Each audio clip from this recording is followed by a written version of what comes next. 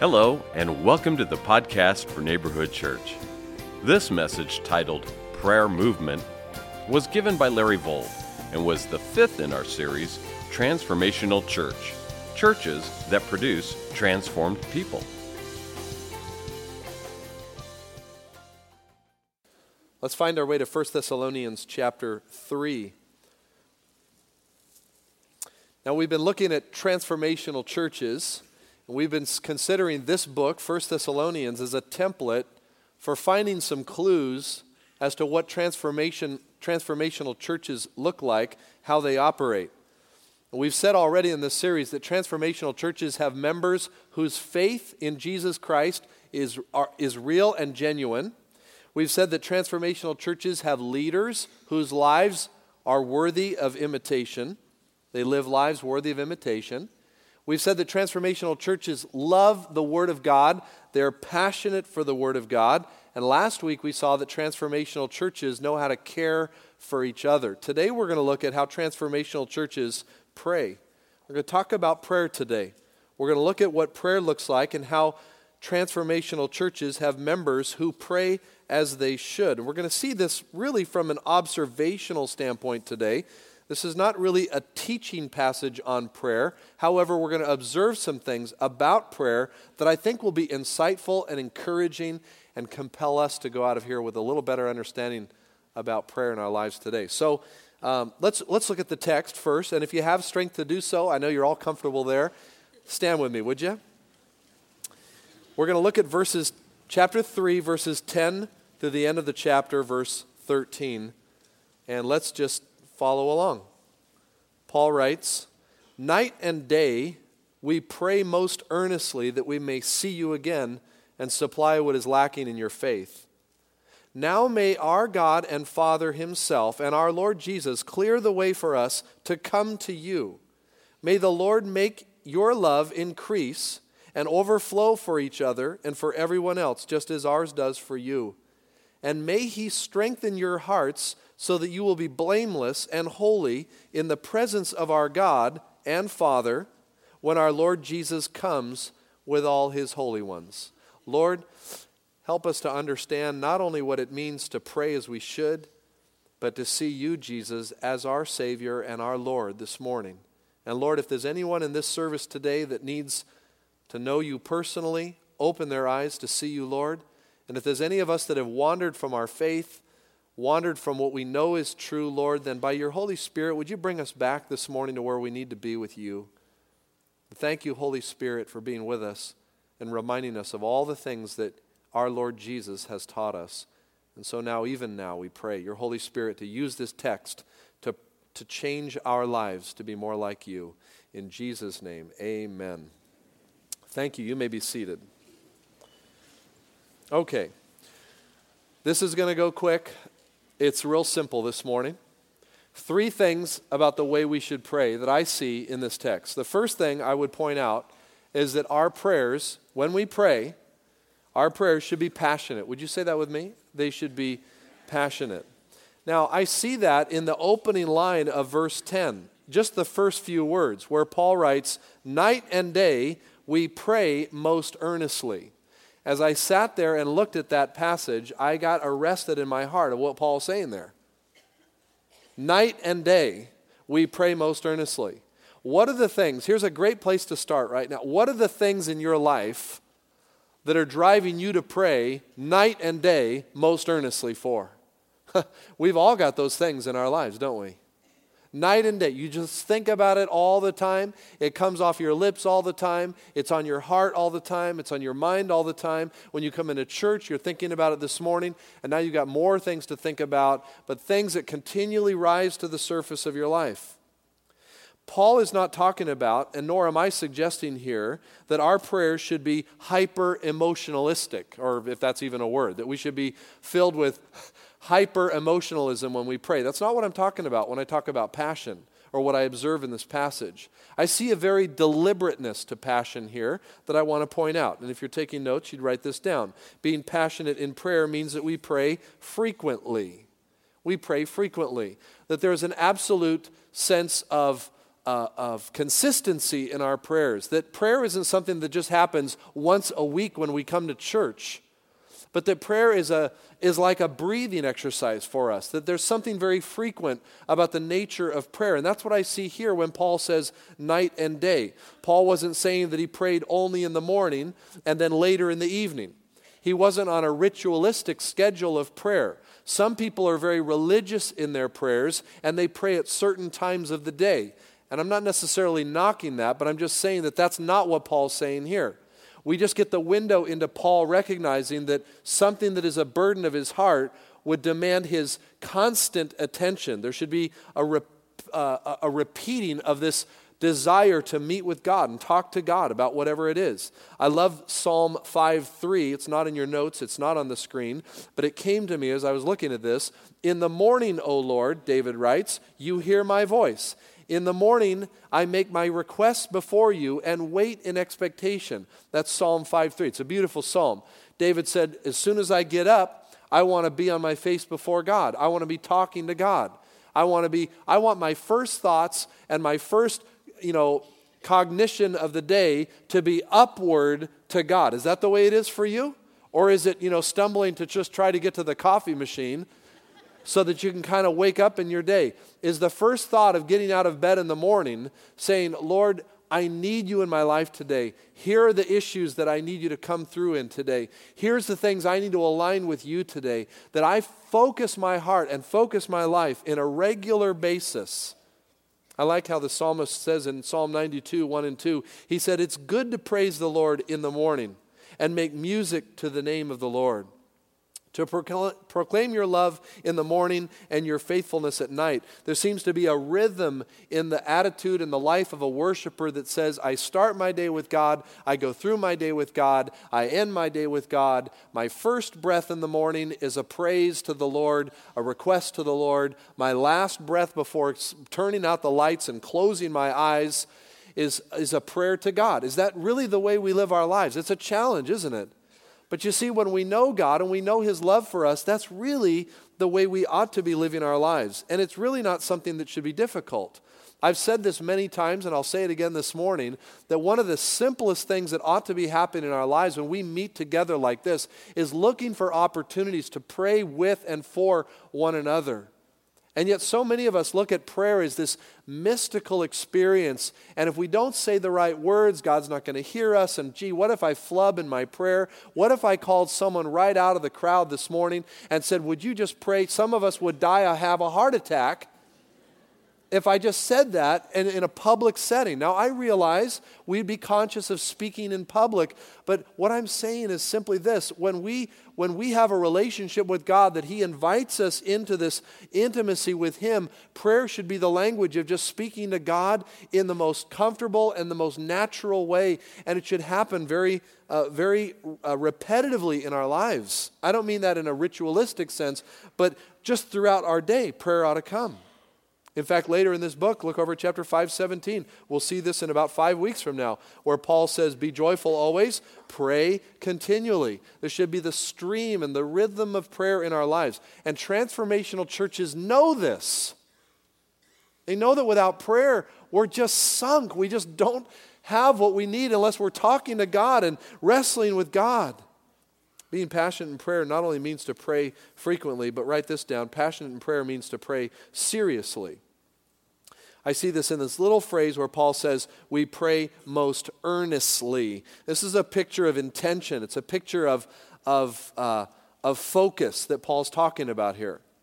Passion means frequent. It also means being serious. And again, not excessive emotionalism here. It's a quality of seriousness with which we come to God in prayer.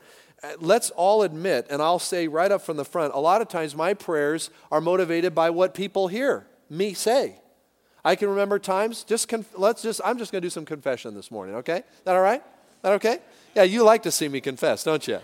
You know I'm a sinner just like you, right? Okay, so sometimes when our kids have gotten out of control, I remember times where I said, we got to pray. And I would pray a prayer like this, Lord, help all of our attitudes to be right now. And to obey our parents, that kind of thing. I'm not talking to God. In that moment, I'm talking to my kids. And my kids would call me out on that. I say, Dad, who are you talking to? Sometimes we pray just so that someone will hear us. And we're not really thinking about God. That's a prayer of a wrong motivation.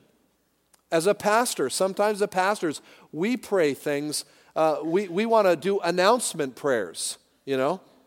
Lord, bless the men's barbecue this Saturday between 9 and 4 p.m.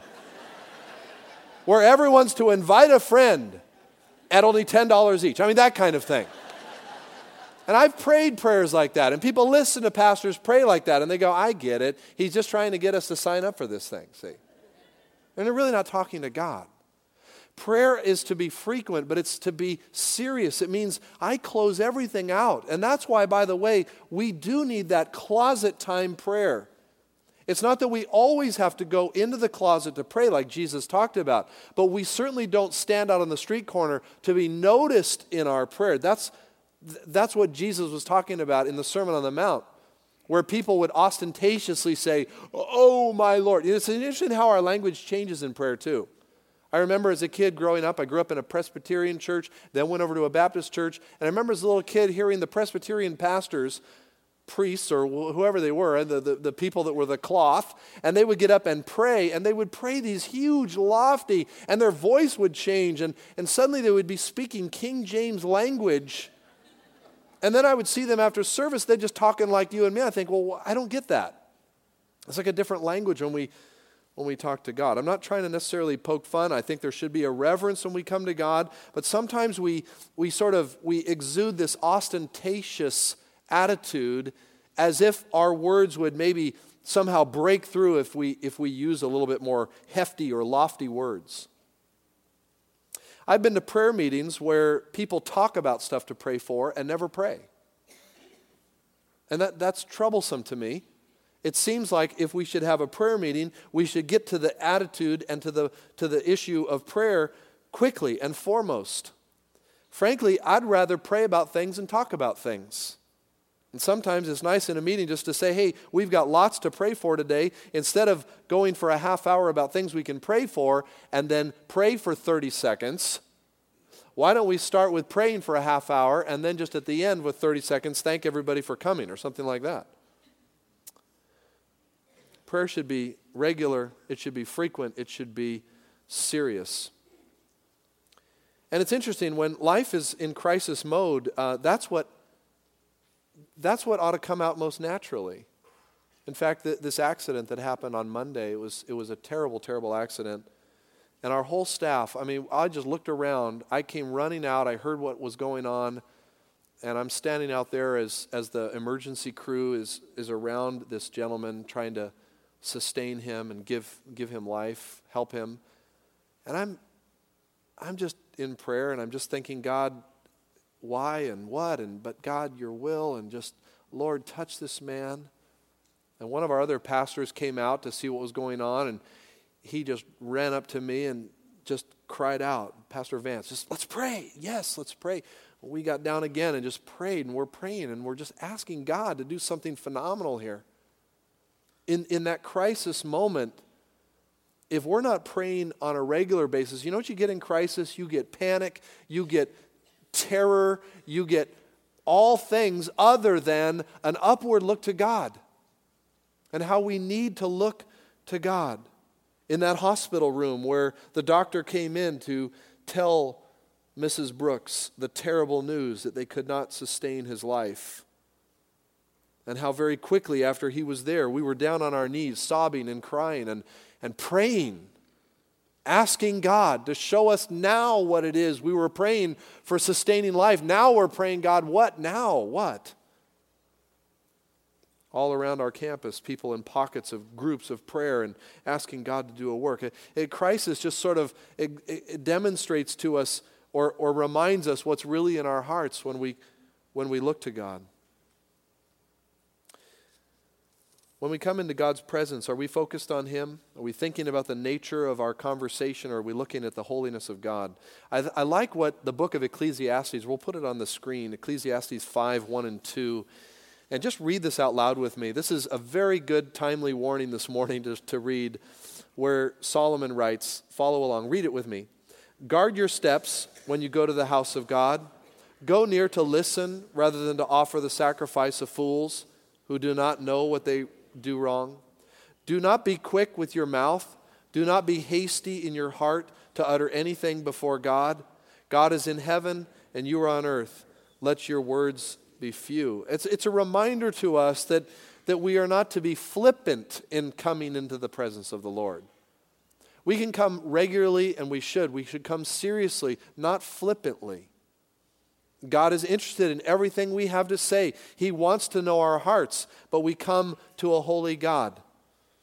It's a picture of Isaiah in Isaiah chapter 6, verse 1, where it says, in the year that King Uzziah died, I saw the Lord seated on the throne, high and exalted. His train of his robe filled the temple. Above him were seraphs, and it describes this angelic host. And they were crying out to one another, Holy, holy, holy is the Lord Almighty, and the whole earth is full of his glory. And as I read a passage like that, I think about how God invites us to come into his presence. And I think about the fact that God calls us, invites us to pray. Are we praying? And when we come into his presence, do we see in our minds this amazing almighty God who is worthy of all of our praise and worship and is the King and glory of all? And he whispers to us and he says, what is it that is on your heart, my child? What is it that is on your heart? And we think in that frame of mind, we don't flippantly speak to God. We realize that God is in heaven and we are on earth, but yet he invites us to come. In the new covenant, I love how the book of Hebrews puts this in chapter 4, verse 16. It says, therefore, since we have this high priest who has passed through the heavens, let us approach the throne of grace with confidence so that we may receive mercy and find grace to help in our time of need. Isn't that good? Are we looking to the Lord this morning? Here's the question. Are you worrying about stuff in your life, or are you turning worry into worship by talking to the God who knows everything about your life? We pray for our kids, don't we? As parents, pray for our kids. And we've got our oldest child and her husband now. They've been moving all over the United States since July. He's taken a job back in St. Louis. So they've been in St. Louis. They've been in Fort Collins. They've been in Denver. They went back to St. Louis. Now they're down in Jacksonville, Florida. And we haven't seen them really. Well, they came through at Christmas, but we do a lot of Skyping and all this. But everywhere they go, as parents, we're praying, oh Lord, help them to find a church. Help them to find a place where they can connect with God's people, right? Parents, any parents with me here this morning? And we're praying for our kids this way because we know life is busy and they're transient. They're only in a town for a couple of weeks, sometimes a couple of months, and then they're off to a new thing. And Lord, help them to find connections. So last night we're talking to them on Skype and we're having a really nice conversation. And they say to us, Katie and Josh, they say to us, oh, by the way, so weird. Last week we went to church. They've only been in Jacksonville for a couple of weeks. First week they went around to a couple churches. Last week, they went to another church because they just didn't really feel like it was the right place. The first places they went to, they go into this church, and they had a wonderful time. People were friendly. The message was strong. It was biblical. All the things that we taught, and we're saying, thank you, Jesus. And they're there, and then all of a sudden, my daughter says, and I'm standing in the lobby, and this woman walks up and says, Katie. And Katie's like, I'm sorry, I can't place you. I don't know where I've seen you. And she says, well, when you were in Denver, you did our daughter's wedding. She took some pictures at her daughter's wedding. And I remember meeting you, and here we are. And then Katie remembered that her friend said, hey, if you go to Jacksonville, my aunt, or my mother, no, I guess it was an aunt. My aunt has a church there. It would be a great place. She had forgotten that, but God hadn't forgotten that. So there they were. I thought to myself, only God can put that together. Standing in Jacksonville, Florida, in the lobby of a church, Katie. God hears our prayers. What are you praying for today? A lot more that we need to talk about there, but we need to move on because it's going to get better. Second thing about prayer is not only should be passionate, but write this down. Our prayers should move us to participate. Oh, this is so big. Our prayers should move us to participate. I see this in the latter part of verse 10. You see, we're only in verse 10. Night and day we pray most earnestly for you, that we may see you again and supply what is lacking in your faith. He wants to see them so that in some way he can supply them. He wants to get to them so he can do something for them. This is the way prayer works. When we pray, we want to participate. Remember last week I said that connection leads to what? Caring. I had to say it for you. I shouldn't have done that for you. Connection leads to caring. And watch this, praying leads to participating. That's just the way it works. Which tells me when there's big holes happening, like for example in ministry where there's big holes, you know what that tells me is? We're not praying enough for that stuff. Because if everybody was really praying for stuff, you know what God does? When you pray for something that's a burden in your life, you know what God does? He puts the burden on you to be involved. You don't believe me? Let's go to Matthew chapter 9. Matthew chapter 9. And we'll put it on the screen, but you can turn there, you should underline it. When Jesus was ministering to the crowds, he had compassion on them, and he's with his disciples, and this is what he says to his disciples. He says, verse 37 of Matthew 9, he says, "Pray the Lord of the harvest to send forth workers into the harvest." Now watch this. "The harvest is plentiful, but the workers are few." What did Jesus want his disciples to do? Pray for more workers. Now I think this is very insightful. Jesus knew that if his disciples would pray the burden that he had for more workers, because he saw the crowds, he saw that the harvest was plentiful, but that the workers were few. If I get the workers to pray, you know what they'll do? They'll eventually see, hey, guess what? I'm the worker. I like what one translation of this passage says, where Jesus said the harvest is plentiful and the workers are you. That's how you should pray. So let's just talk about a few things here. You know, right now in our children's ministry, we've got a huge need. I heard this past week that Pastor Ryan is saying we need 50 people right now to make that thing like an oil machine. 50 more workers. And so I'm calling out to you today. Here it is. All I want you to do, you don't have to sign up to work in there. Would you just commit daily to praying for that need? Daily. Because you know what's going to happen? There's going to be people that if you'll commit to praying for that need, some people are going to go, oh, okay, God, I get it. This is the answer to this prayer. I am the answer to my own prayer. Isn't God cool with that? I mean, he just knows, because here's the way he designed us. He designed us to partner with him in ministry. If you belong to him, he didn't save you so you could live your own life doing what you want to do. He saved you so that you would partner with him and say, God, what is it that you want done in this world? And so when there's a need, and I just point that out, there's tons of needs. But for example, if there was a need financially, if you were praying for the financial need, you know why this church is generous? Because we do a lot of praying for specific needs, not just here on this campus, but supporting pastors and leaders around the world, church ministries around the world. We do a lot of things, praise God, and we say it humbly. This is not a pat on the back time. I'm just saying this is a generous church because we talk about and pray about a lot the needs of the gospel work around the world. When you think about people that need compassion, in fact, if you've got a problem with somebody, if you've got someone you're not getting along with, if you've got someone that you think doesn't deserve to be in church or with God's people, and some of us feel that way sometimes, here's the thing you need to do. You need to start praying for them daily. Because you know what God will do? He'll change your heart. Prayer precedes participation. And if you don't pray, you will not participate. You'll walk out of here, well, that's great. Someone else will pray for that.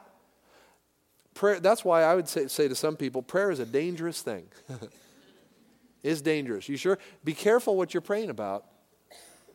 Because when you really pray with your heart, when you see prayer the way Christ wants us to see it, and what I see right here modeled, this is a beautiful picture. Paul saying, I'm praying night and day, I'm praying earnestly. What? Why? So I can come to you and I can supply what you need in your faith. I'm praying for you so I can get there. That's beautiful. Which brings me to the last thing about prayer, and we'll dig a little deeper into these themes right now. Prayer should be passionate. Prayer should be participatory. Thirdly, our prayers should be productive. Write that down. Our prayers should be productive. Now, in verses 11 through 13, it's interesting. Just along with the model of the way Paul lived his life, all of a sudden Paul breaks into prayer. This is just natural. He's writing a letter, but notice the language. It's prayer language. Now may our God and Father himself and our Lord Jesus clear the way for us to come. As he's writing this letter, he's now lifting up to God some things that are powerful. And what I see in this little section of these 3 verses, 2 or 3 verses, is I see the language of productivity. And there's 3 things I want to point out in terms of productivity. Maybe they'll help rig these things to your own heart. Number 1, our prayers should produce some kind of breakthrough. There's breakthrough needed here. And notice the language of breakthrough here. Clear the way for us to come to you. Remember back up in chapter 2, verse 18, we tried to come to you again and again, but Satan stopped us. Remember that? There's been a hindrance, there's been a blockage, and all of us this morning, in some areas of our lives, we feel blocked. We feel pressed. But you know what prayers do? Prayers in transformational churches and in lives who are being transformed produce breakthrough. Let me ask you a question. Where's breakthrough needed in your life today? Where? Just you may want to write it down in your notes. Maybe it's a family issue. You need breakthrough in your family. You need breakthrough in a marriage. You need breakthrough with one of your kids. You need breakthrough in your finances. You need breakthrough with a job. You need breakthrough in health. You need breakthrough. God, I need you. I need to see that, God, you are God. Now, God is not a cosmic vending machine. We don't come to God and say, God, as long as I give you a prayer enough every day, I know this is going to happen. That's not the way prayer works. Jesus said, ask anything in my name and it will be done. That in my name part is really important because God is inviting us to come and to ask him and to speak to him about the issues that are most concerning in his heart. That's where our prayers get answered. God is not saying, just come and I'll give you your wish list. And some people are teaching that and some people believe that about prayer. It's just if I have enough faith, I can get and do whatever I want to do. That's not what the true essence of prayer is. And coming up in a couple of months, we're going to dive deep into what prayer really is. We're going to do a series in prayer. I'm excited about it. Haven't told anyone about it, but I've been praying about it, and God's been showing me, and that's what we're going to be doing. We're going to be spending 7 weeks in the Lord's Prayer, and it's going to be beautiful. Because I've got a lot to learn about prayer. How about you? And one of the things that we need in prayer is we need breakthrough. And so I want you to identify where that area is. Where is the breakthrough needed in your life? You know, Paul, let's just talk about Paul for a second. He prayed that God would clear a way for him to come. How long from the writing of this letter did it take for Paul to get to the Thessalonian church? Do you know? It was 5 years.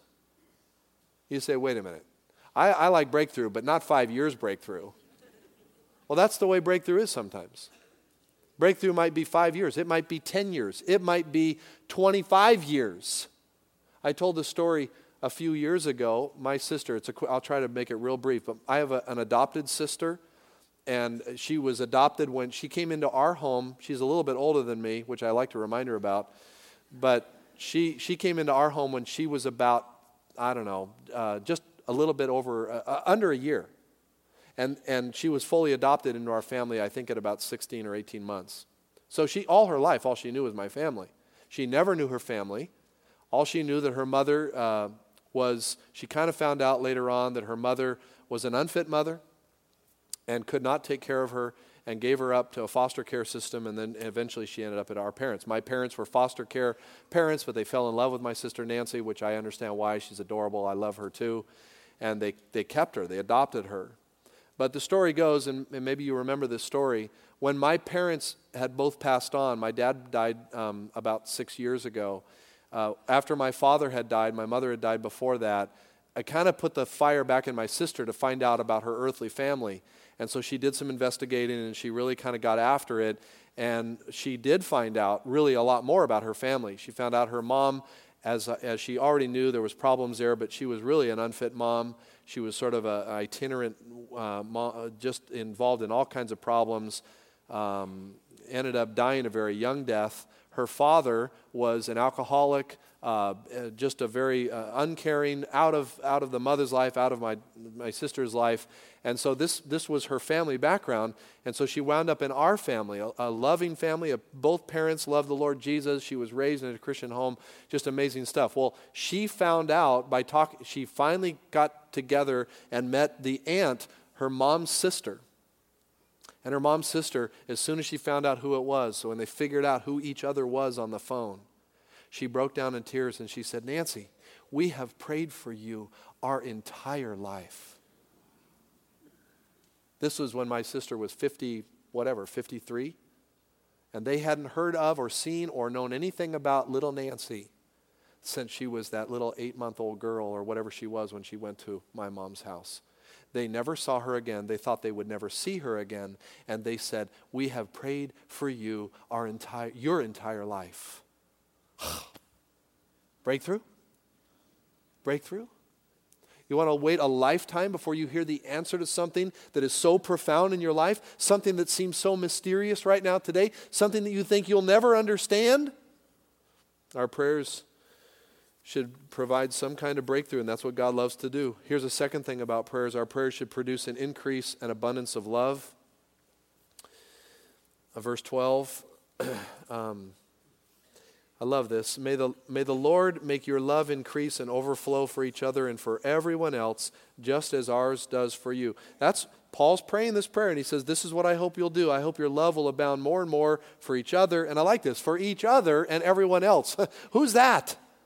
For each other and for everyone else. Well, I think that's a picture of Paul saying for those in the body of Christ and those outside the body of Christ.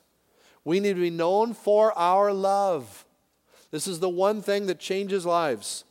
If you've got people you want to reach for Christ, the best thing you can do is love them. Demonstrate love to them. Love builds bridges. Love opens doors. It opens hearts.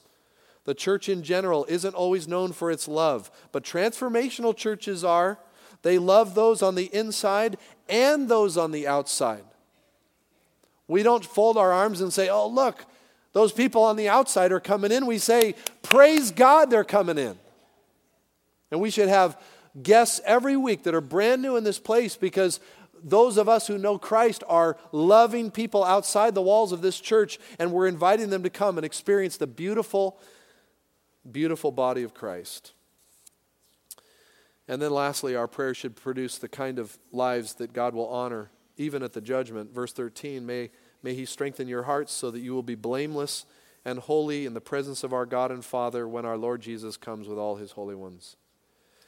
Now, we're going to get to it in a couple of weeks, but we're going to look at how the return of Christ is one of the greatest motivating forces in a Christian's life. We'll see that in chapter 4, verses 13 and following. We're going to take a whole Sunday and talk about the glorious return of Jesus Christ. And here Paul's saying that's what prayers ought to do. Prayers ought to equip us so that in the day of judgment we stand in confidence, knowing that our faith was in Jesus Christ, who died for us and rose again from the grave to give us eternal life. And my friends, this morning, if you don't know Him, if He is not center in your life, no matter what burden you're carrying, no matter what heartache you have this morning, whatever loss you've experienced, or whatever gain you think is going to take you through life, see Jesus Christ this morning as the only one to whom you can come to and find not only the forgiveness of sins, but eternal life, to be with Him forever and ever and ever. Praying churches, transformational churches, are churches whose members pray as they should. Let's do that right now. Lord, thank you, Lord, for your love. Thank you for your word. Every week we are stretched and challenged and moved and encouraged, I trust, Lord, and pray that today all of our lives will have sensed, Lord, that your presence has made the difference here. And Lord, you see our hearts. You know the things we're carrying right now today. And we just call out and ask, God, that you would help us to lift those things to you. And that we would be known as a church, Lord, that truly believes in this beautiful gift and resource called prayer. That we can come asking, we can come trusting, we can come believing.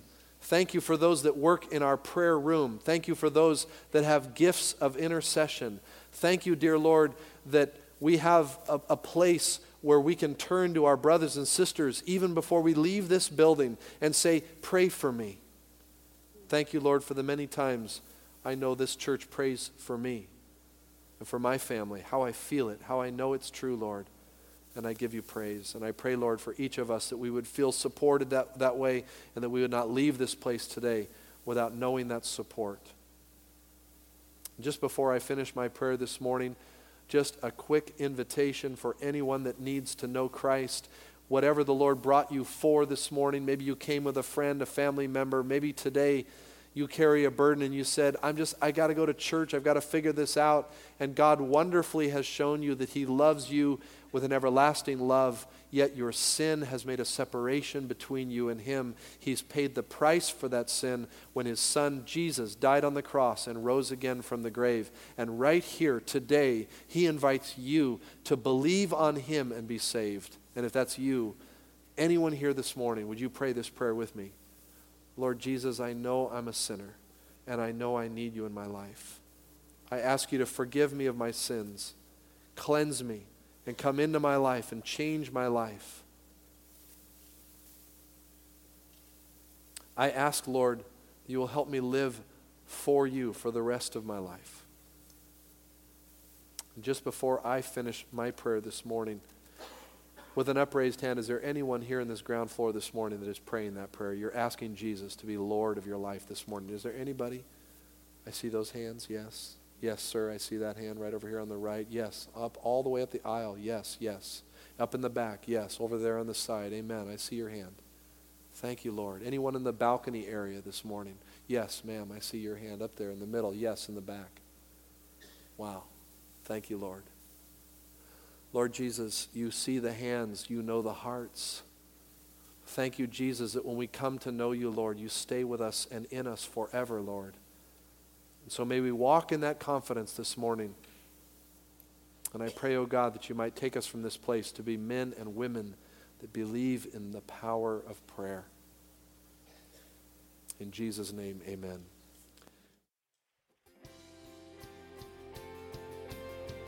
Thanks for listening.